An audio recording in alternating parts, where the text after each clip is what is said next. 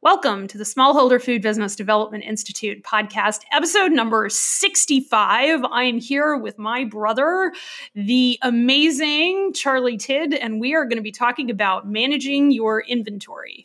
This is the first in a 3-part series that we are going to do, and I can't wait to talk with y'all.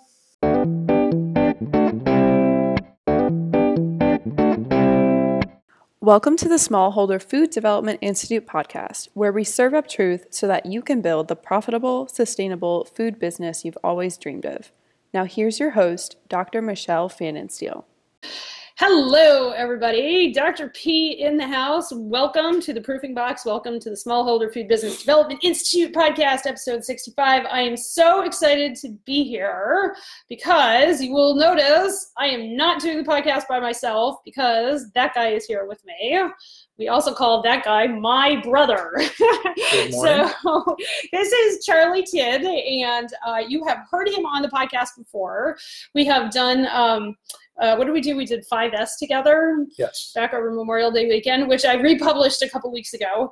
And because it was such a good episode, there will be a lot, you will be hearing a lot this year about 5S in your systems, about leader standard work and lean processing. And we are going to be having lots of conversations about this. This is actually going to be the first in, I think 3, it might stretch out to more than that, conversations with Charlie about inventory. So I'm going to let Charlie introduce himself and why he is an expert on this, and then we will launch into the podcast. So for those of you who are joining us on the Proofing Box, thank you so much for joining us. As always, we're going to hold office hours at the end of this. I will be talking about trichinosis in feral hogs. I got some questions over the salt-cured pig, and so I'm going to be addressing that. If you have other questions, please write them in the comments box, and I will address them.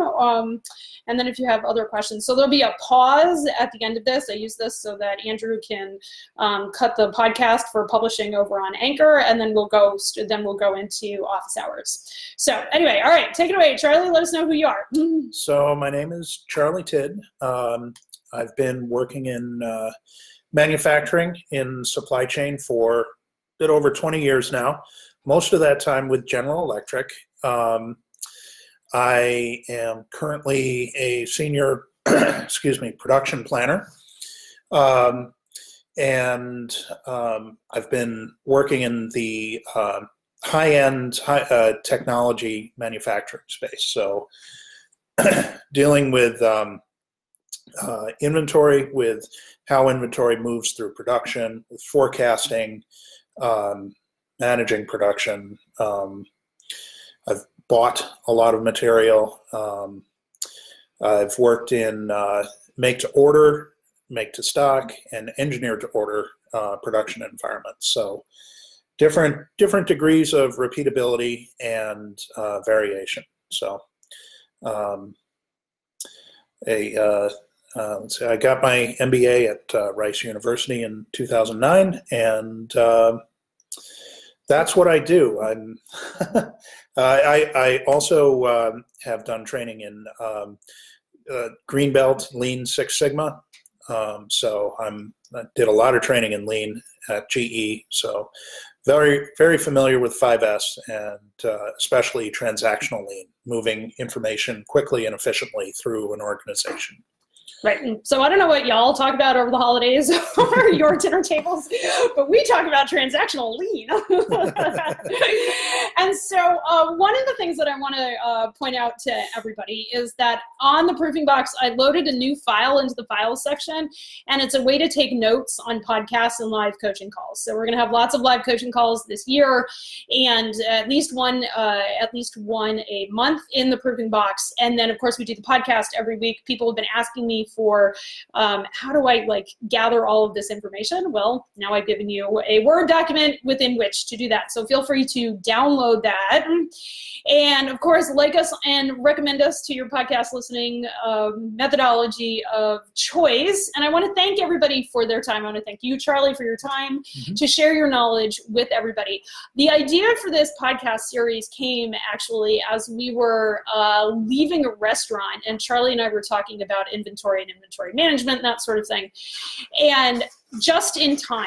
And I have lots of conversations about just in time with my clients. And just in time inventory management was pioneered by Toyota. You can read about it in the Toyota Way. And Charlie pointed out a very astute comment, which was, just in time really works great in the automobile industry when you have like 5 buyers and 1,000 suppliers. And that's not how local food works.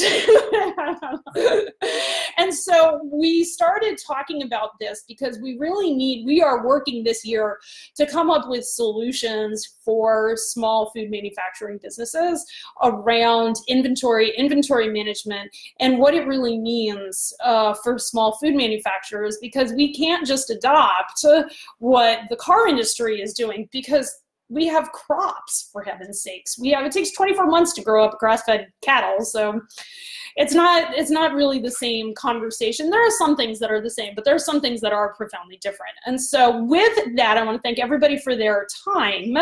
And then I want to talk about a little bit about what we are going to be covering in the podcast. And we always put this in the construct of the proofing box. And the proofing box is, of course, how we map out the results you're creating, how you manage your mind to get there, okay, and then your actual process. Everybody asks me the process first. It is never the process. It is always managing your mind. Okay, and so when we think about the results of your inventory system, Charlie, what are the results that people are looking for? Like, what can we look for that we can really peg, yes, I am doing this process really well? So inventory is actually something you can feel. If your business is predictable, that's the primary thing. If your inventory is working well, you will have confidence that what you think you have on the shelf is actually what you have, that you have control over the inputs and outputs, and that you'll have confidence that you're going to be able to deliver what your customers need at the quality they demand for the price they're willing to pay at the time they need it. And none of that is easy, but inventory is an enabler of the success of your business, and being able to sleep at night knowing that you're going to have a business tomorrow because your processes are predictable and you can detect problems early and solve them before they impact your customers. Right, and I think that one of the things that we get to talk about when we talk about inventory is most of y'all are actually in the middle of the food production system. There are people that you buy from, and there are people that you sell to.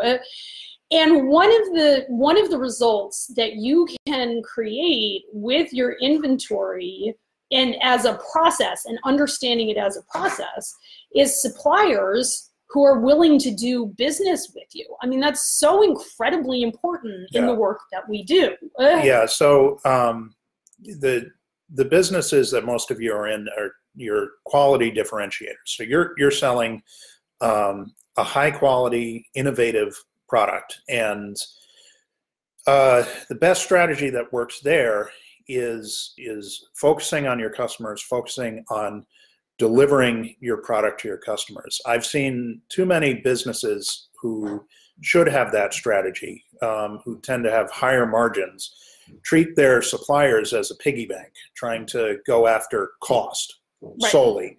And it's understandable why they do it. It's easy to measure the cost of components. You have a purchase order, you have a price per item, and it's easy for your buyer or your sourcing person to say, I saved us 3% annually on this input.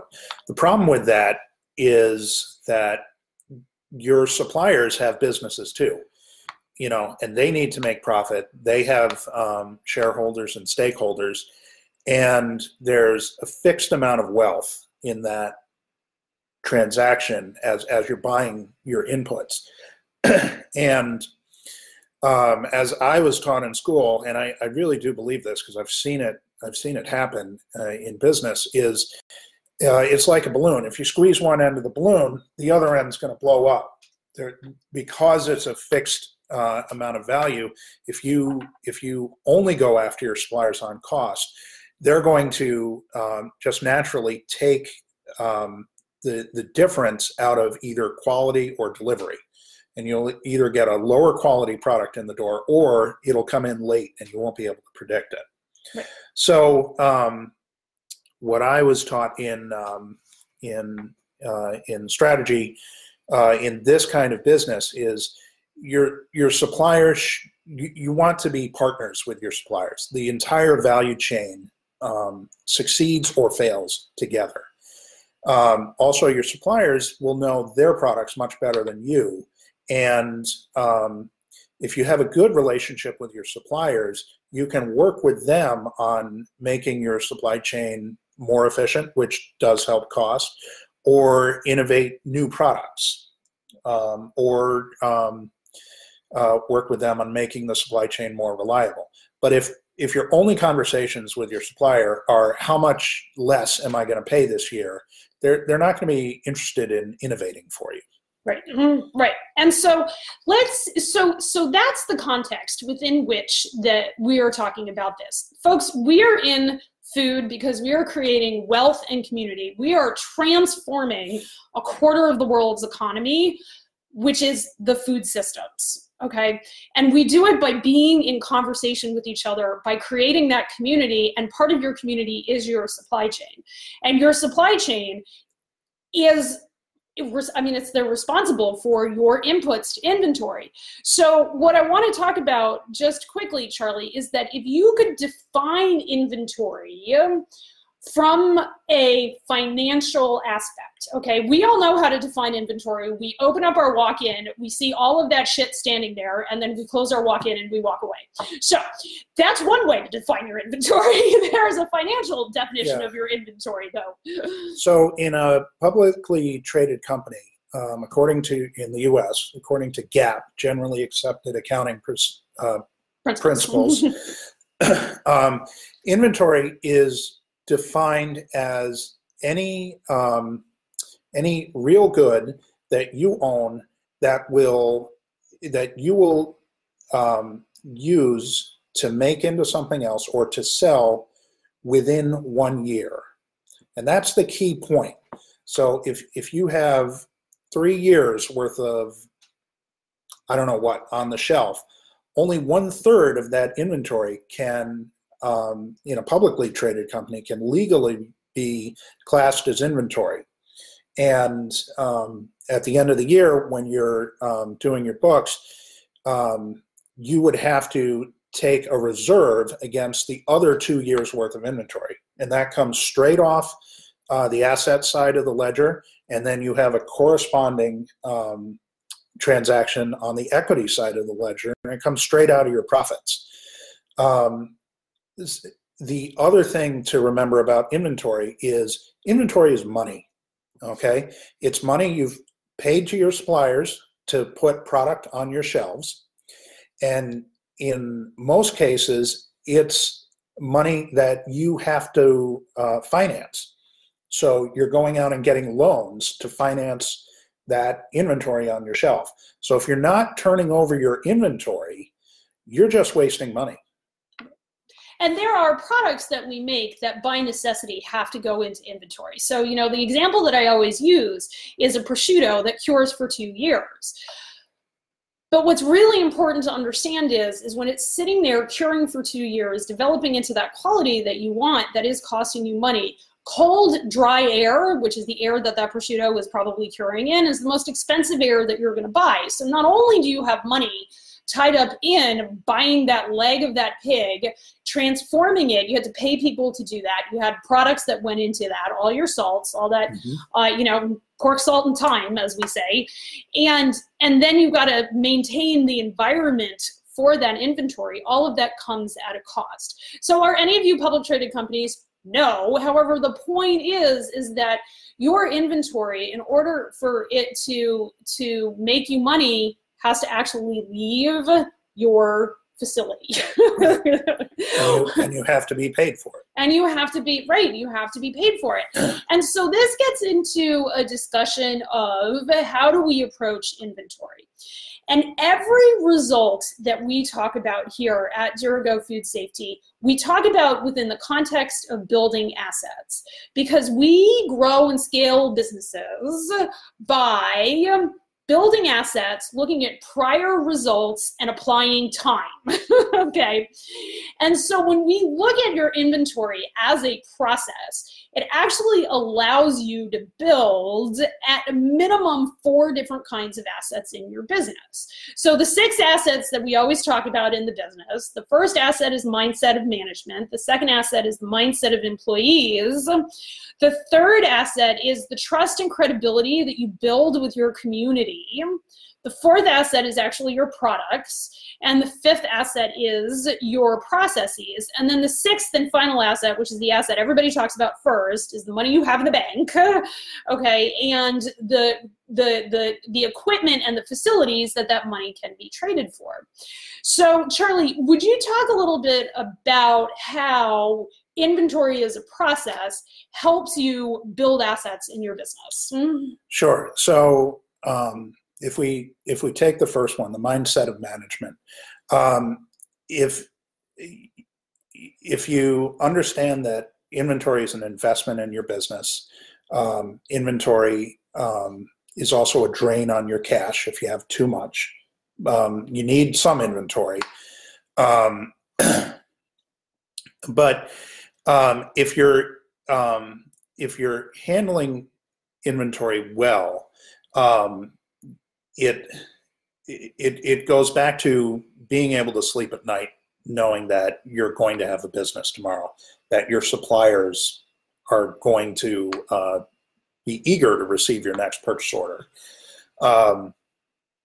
because you're predictable on both ends of your supply chain, predictable to your customers, predictable to your suppliers. Right. And so that's so then we build all sorts of assets in our businesses when we manage inventory. Right. If we look at the second one, which is the mindset of employees, I think this may be one of the bigger impacts. If your inventory is managed well, it's easier for your people to do their work. If they know where the inventory is, if they can count on it being there when they need it, if they're not wandering all over the facility to find the last ingredient, if they know it's not going to be spoiled when they reach into the bin for it. All of that makes it easier for your people to work. It frees up bandwidth for them to think about ways to work better. It makes it a more fun place to work if it's more predictable. So, a clean place where I've got a clear direction on what I need to do today, and the tools and training and tools to do it, and it becomes much easier to execute on those things. And then if you understand the levers you can push on your inventory to increase or decrease as needed, it helps because it makes it easier for you to adapt to change. And all that makes work much more fun. Right. And I think if you think about it, for all y'all that came up through the restaurant world, this is the mise en place system, where you know what you have, you get everything squared away. Your kitchens are much more pleasant when you get your mise en place put together at the beginning of your workday. That's why they teach it. And then I think the often overlooked but completely vital asset of building your process. Inventory is a process. Inventory isn't an end stage, it's a process. And if you allow yourself to build that process as an asset, it will radically change how you look at your inventory. Yeah. And by instilling the discipline of thinking through the process, both for you as leaders and for your people, train them in the inventory process, train them in the inputs and outputs and how we do it, and they will help you find everything that's broken, all the exceptions, there's always exceptions that you have to think through. And that kind of thinking will help everywhere. I mean, it'll help in your cleaning protocols, in organizing the tools. That kind of thinking just helps. It's a culture and a mindset of continuous improvement. Always identify the problems, think about how you can do it better, test your solution, monitor for did I improve, and then lather, rinse, repeat. Right. And then what you're describing is a process of thinking first. Okay. When we address the first 5 assets, we think first, and then we can address that 6th asset, and you will always address the 6th asset better when you think first. Yes. Because how many of you are like, oh my God, I need more cold storage, and your first instinct is to buy more storage, when what if you managed your mind to reduce your inventory? Right. Almost always.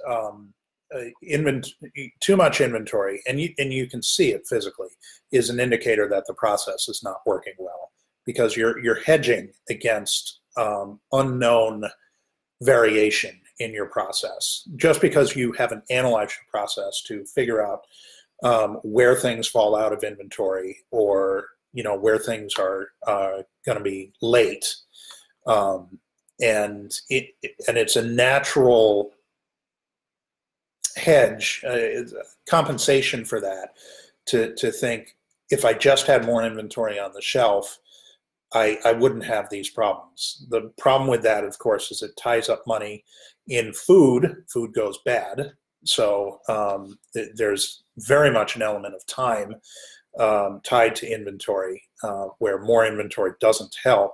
And then if you're not fixing the root cause of your process, you may just be amplifying the impact of the process. Because if you're still out of a key ingredient, everything else that you bought is now useless to you, because you're not going to be able to transform it into the product your customer needs. And so when we talk about, we always talk about here about products and results, and how we manage our mind to get there, and that is the proofing box system that we teach. And so I think that when we look at the product that is the result of an inventory process, it's predictability of the flow of inputs and outputs. Absolutely. And when you have predictability of flow, that's when you start sleeping at night. That's when you understand where everything is, and you can start addressing issues within that flow. And when we look at that, there's always a process that we do it. So the first thing that you're going to want to do is recognize that inventory is a process, not an end state, okay? I know there are lots of you that say, okay, it's Wednesday, it's time to do inventory, and I totally get it. But that is one part of a larger process. It is the exact same thing that your pre-operational sanitation checklist. You walk into your processing room and you do your checklist. That, my friends, is not your sanitation program, not by any stretch of the imagination. Your inventory counting is not your inventory program either. It is one part of a larger program that helps you manage an asset and produce a product in your business. And that product is predictable numbers of stuff in storage. And when you have that predictability of numbers, it allows you to manage your cash better. It allows you to manage your whole entire process better, and really produce the quality and the quantity of the product that you are looking at. But what happens, I think, is that becomes super, super difficult when faced with the reality. You are boots on the ground in your facility. And what most of you guys have is your inventory in your head, okay? Some of you have your inventory on paper. Maybe a subset of that have inventory on a spreadsheet. You know, there's lots of people who think Excel is going to solve all the problems. It solves many of them, I promise, and it is really good. Okay, but then a lot of you come to me and say, Dr. P, what software should I buy? How do I get a handle on this? And my answer to you is always the same. My answer is figure out your process first and then apply technology, or you will have two problems. Right. So because you won't know which system to get, and then if you don't have a handle on your process, we've all heard garbage in, garbage out, and if you're not putting the inputs into the tool that you buy, the output won't be there for you. Right. And so that's always my answer is always figure out your process first, and then let's talk about a technology solution. And so what I want to do is I want to do a Strive model on inventory. All right. And I want you to picture yourself, like close your eyes, not if you're driving, and think about the last time you opened up your walk-in or you opened up your cooler, and you're standing there and you've got boxes on boxes. Nothing is 6 inches above the floor. Nothing is 6 inches away. Okay. And you may or may not have some condensation. If you're thinking about your freezer, you probably have icicles. Might be snowing in there. I've been in freezers that are snowing. That's always fun. And I want you to think about what feeling that creates. Okay. Feelings are always created by thoughts. And I want to do a Strive model around what you are thinking when you open up that door. Okay, and so the first question in Strive is, are you safe? All right, now Charlie, tell us a story, okay, about what we mean by safe. Are you physically safe to do inventory? Sure. So about a year ago, I was out on the production floor talking to team leads, and we were discussing the production schedule. And we've got like a big open building, so we can, from the production floor, I could see into the warehouse. I'm talking with one of the team leads, and I see something fall from the ceiling out of the corner of my eye. And I look over, and sure enough, there's a forklift over there, raised all the way up. There's a pallet on the forks of the forklift, and what had happened is they had just taken a pallet off the top rack of the shelves, about 30 feet up in the air, and the material on the pallet had not been strapped down. And so when they shifted the pallet, some of it fell off the forklift. Now, fortunately, the material was light. It was padding. If it had hit somebody, they almost certainly would not have been hurt, but that was a near miss. That indicated there was something wrong with how we were storing our inventory, because we, in the business I work in, we have plenty of very heavy metallic material that could have really hurt or killed somebody if it had hit them on the head. We don't wear hard hats in our warehouse. And so what we did is we immediately stood down work in the warehouse. We discussed what had happened, and the root cause was we did not have a standard work for the warehouse that said if you're going to put a pallet on a higher shelf, everything on the pallet has to be strapped down. And so for the next 3 weeks, what the warehouse team had to do was spend a part of their day taking everything off the top racks, making sure it was strapped down, and if it wasn't, strapping it down and putting it back up. And it was, it was absolutely necessary because, there was a real risk of somebody getting significantly hurt. And people get killed in warehouses. There's a YouTube video that you can search for of a Coca-Cola warehouse where they had actually stacked something like 20 to 30 pallets of Coca-Cola. Forklift lost control, ran into the stack of pallets. The stack collapsed onto another worker. He was killed. And, it's it's awful. And you, as a leader in a business, you never want to be in that position where what you've done has contributed directly or indirectly to somebody getting really hurt or killed. And so it really matters. Safety matters, folks. Yes. And that's why it is the first. That's why it's the first question that we ask in the Strive model. And so I want you, while you're sitting there thinking about looking in your walk-in or your freezer or whatever, do you feel physically safe, or do you think a 40-pound box of meat is about to fall on your head?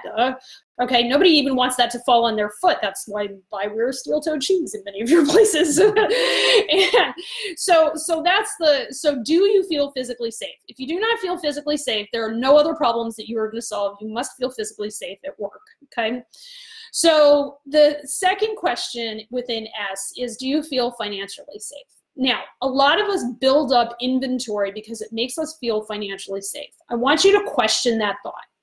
Get really curious as to why tying up your cash in inventory makes you feel safe. Okay? Is it because I would posit, I would guess that you would feel safer if that cash was sitting in your bank account. Okay? And that the physical security, like that feeling of security that you get when you look at like racks of inventory, is actually not doing you any good. Like that thought that, wow, we have so much inventory, that thought isn't really doing you any good. Mm-hmm. Right. In order for inventory to have value, you have to have the right amount of inventory, which means it needs to turn. And I don't know what the industry best is in food manufacturing. In the type of manufacturing I do, we like to see it turn somewhere between 8 and 12 times a year. And that means that you're actually completely refreshing your inventory every month to 2 months. Right. And you notice that's something he knows how to measure, and I don't think that's something a lot of y'all know how to measure. And so then the third question under safe is, are you emotionally safe? And this actually is also tied to that financially safe.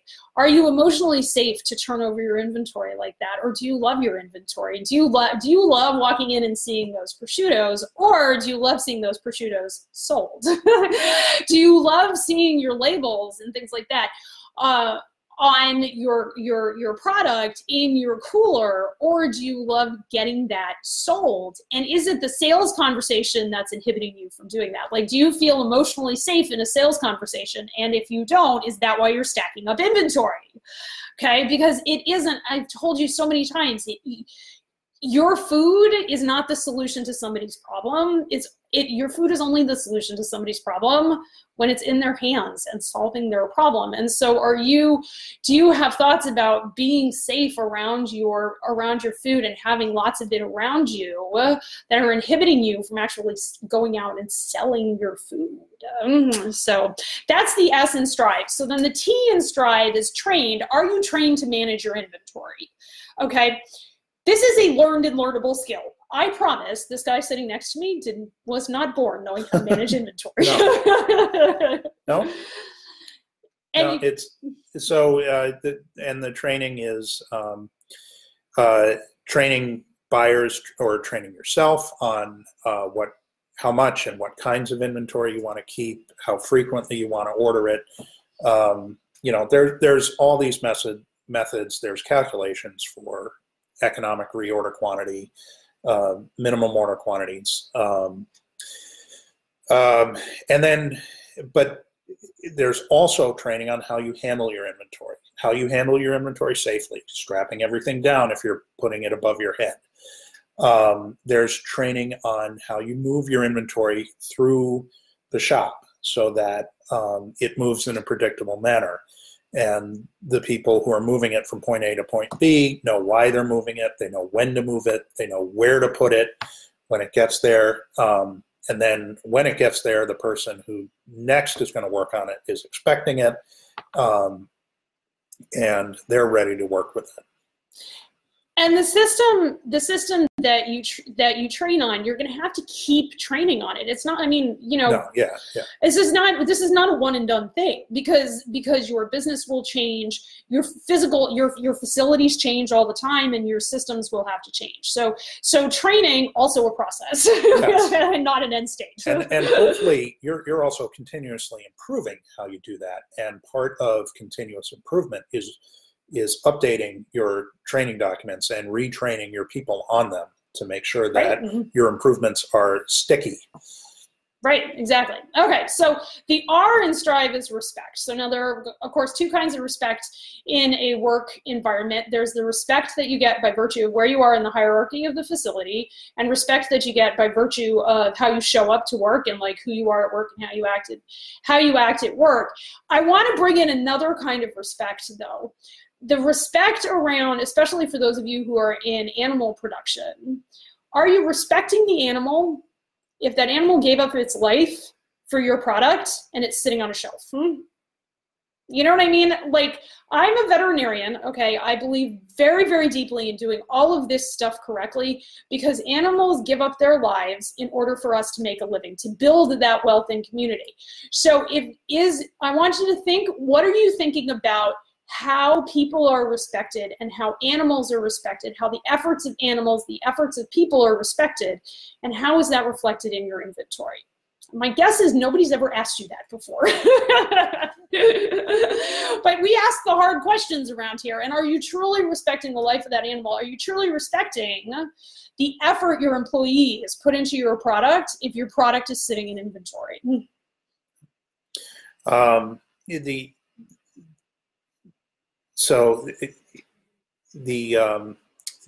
In respecting your employees, one of the core principles of Lean is you have to listen to the people who are actually doing the work. Okay, if you're not actually out there doing the work every day, and I mean physically moving the material, making the product, you are at least one step removed from reality. And it's the people who are actually doing the work that if you listen to them, they will tell you what's wrong. Often they'll just know, because it creates headaches in their day, right? And frustration. Those are usually very good indicators of things that you can go to fix first. They will tell you the exceptions. There's always exceptions. You tell them, we want to do it this way. It'll work for 95% of what you do, but you're going to have something that's an exception, and you have to manage that. So it's critical to respect the people who you hire. You should only be hiring people that you respect. And if you're doing that, then they're going to learn your process. They're going to know it. They're going to know how to improve it. They're going to know what's wrong with it. And if you listen to them and encourage them to give their input, and reward them for helping you solve these problems, it's going to make this whole journey possible. You cannot, this is not something that can be done solely top down. You have to provide the direction. You have to provide the culture, but the details you're not going to have unless you are actually the person working on the line every day. Right, and that gets us into the I of Strive, which is invested. Have you invested the time, talent, and treasure to make this work? And only you know whether you've invested the time, talent, and treasure. And you've got to invest that time, talent, and treasure in the people who have the biggest effect on your food safety, right. Which is the people who are in your warehouse. You know, if they are stacking allergens on top of non-allergens, they're the only ones that can do something about that. Right. And you've got to invest in understanding how to get them to do that right. Okay, and so that reflects back on all the other parts of Strive. And then the V in Strive stands for value. Do you value doing this? Okay, do you see the value in managing your inventory as a process? Or are you hugging the idea that inventory is a pain in the ass, you don't want to think about it, this is a terrible thing to do, and you will do just about anything to get out of doing inventory? Be super honest with yourself. Because if those are your thoughts, don't approach inventory. Find somebody else to do your inventory, or decide that having money tied up in inventory isn't a problem. Okay, this is only, if you want to, approaching inventory as a process is only important if you decide that you want it to be important. And if you don't want it to be important, there's zero things Charlie and I could tell you in order to make it so. You have to decide. You have to approach this as a choice to make this important. And then finally in Strive, the E stands for empowered. And you have to be empowered to stand in fear and discomfort and failure to get your process going and to improve your process. And that means an ongoing fear, discomfort, and failure. I mean, have you been in fear, discomfort, and failure putting in inventory systems? Sure, absolutely. It's when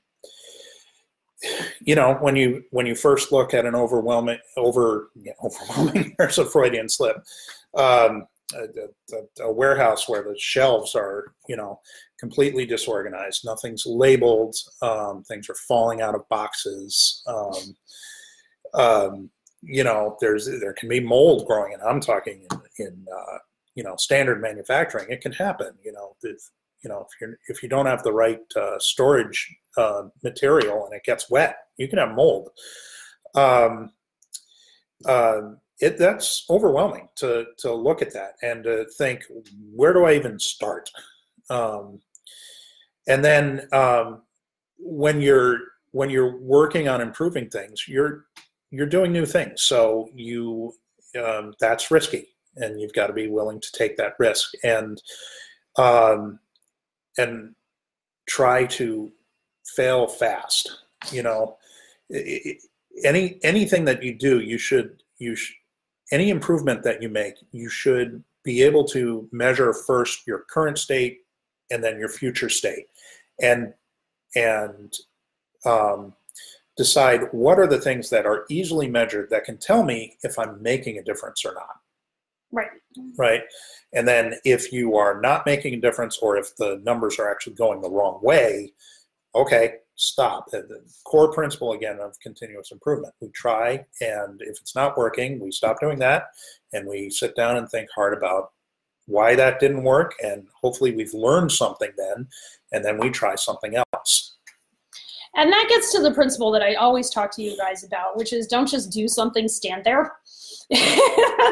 Okay, which when we did our visualization and as we started down this journey, it's visualizing you standing in your warehouse, looking at it, know where you are, and stand there, to paraphrase Daniel Berrigan, who I paraphrase all the time, because that overwhelm, you have to recognize that overwhelm and not run away from it.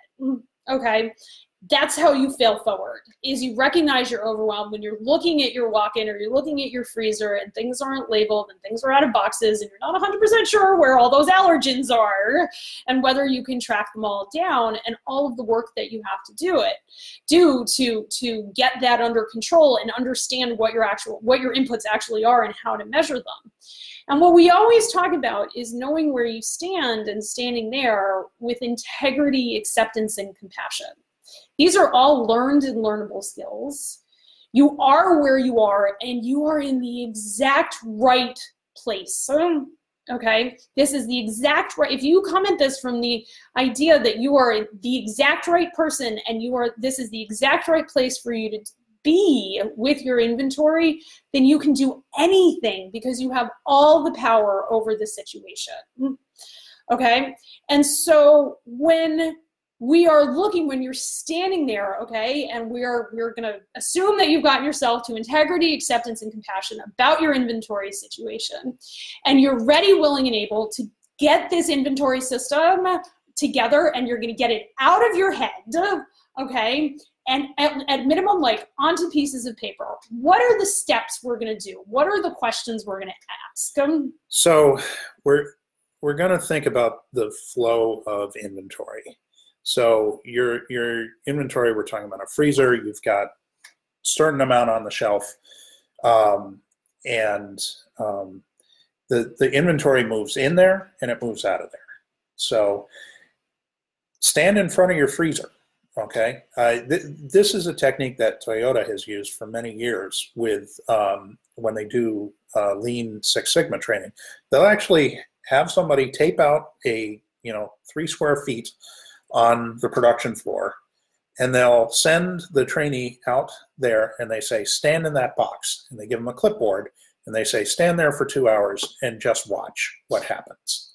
See, I didn't make this up, folks. No. And it's a little weird, but just standing there and observing what happens, you're going to see a lot, and you're going to very quickly see some things that need to be fixed. But what we'd like you to do is stand there and look at the inputs. Look at who's moving material into your freezer.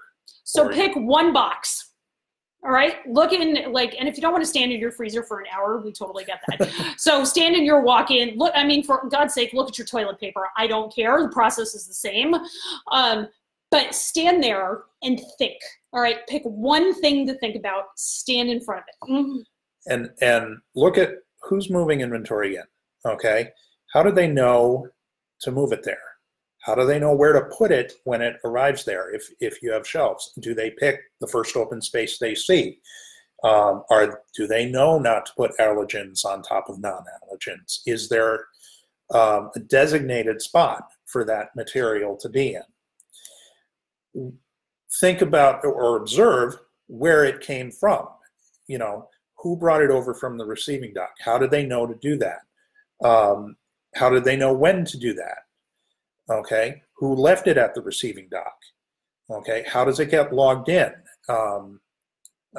Who's doing that? How does that information flow through your system if you have it?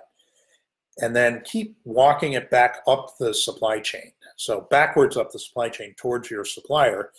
How did your supplier know what to deliver and when? Did it arrive on time? Okay, how did you communicate that to your supplier? And that's not just the purchase order. That's also you or your buyer getting on the phone saying, oh my God, I told you I needed it 3 weeks from now, but everything was bad in the freezer. I need it now or we're going to be shut down today. And then is your supplier scrambling to deliver something that they didn't expect to have to do for another 3 weeks?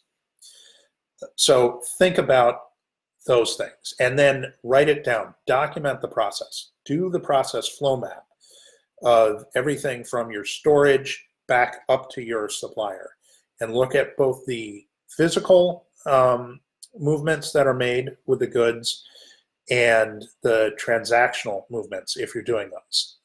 If you're writing your inventory on paper, keeping note cards of everything, or if you're using a system, how does it impact your inventory? How does it impact your purchase order? All those things. Right. And so the process flow mapping is, of course, the fourth step in any food safety planning. And for those of you who are in fisheries or who have supply chain preventive controls, you actually legally have to do that, right? And you may have critical control points that are associated with them. In fisheries, your refrigeration, look on page 225 of the Fisheries Hazard Guide. I promise you it's a critical control point. And if you have supply chain preventive controls, there's so much that you have to monitor.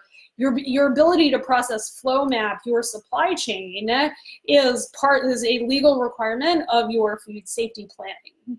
So that's what we want you guys to do this week as we move into the new year, is go stand somewhere and backtrack how that one box on that one shelf got there.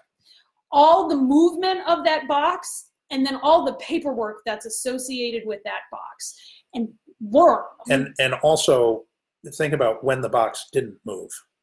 So was it sitting on your receiving dock for 6 hours before somebody realized it needed to get moved into your cold storage? Because a lot of inventory is in the waiting points. And a lot of process mapping is in the waiting points. Right. And it's that negative space that is just as or even more important as the positive of the actual movements. That's a really good point.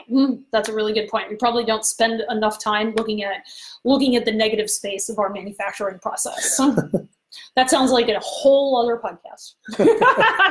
All right. Well, thank you so much for everybody who joined us live over on the Proofing Box. Of course, if you are not on the Proofing Box yet, why not come join us? Just do a search on Facebook for the Proofing Box. It's pretty easy to get in. There's like one question you have to answer. Thank you for the time. I know this was a longer podcast than we normally put out, but it's a new year, it's a new decade, it's new ways of doing things. So thank you. Thank you so much for doing this. If you have questions about your process flow mapping, I'm happy, dude, just send me a DM. Let's get on the phone. I'm totally happy to talk to people. And so that's what we got for the podcast today. And I love you all. Have a week full of awesome. Thank you for tuning in to our podcast. Be sure to join us in the Proofing Box, a private Facebook page for food producers filled with valuable information and technical tips. Grow your business by learning from people just like you, all under the guidance of a food safety expert.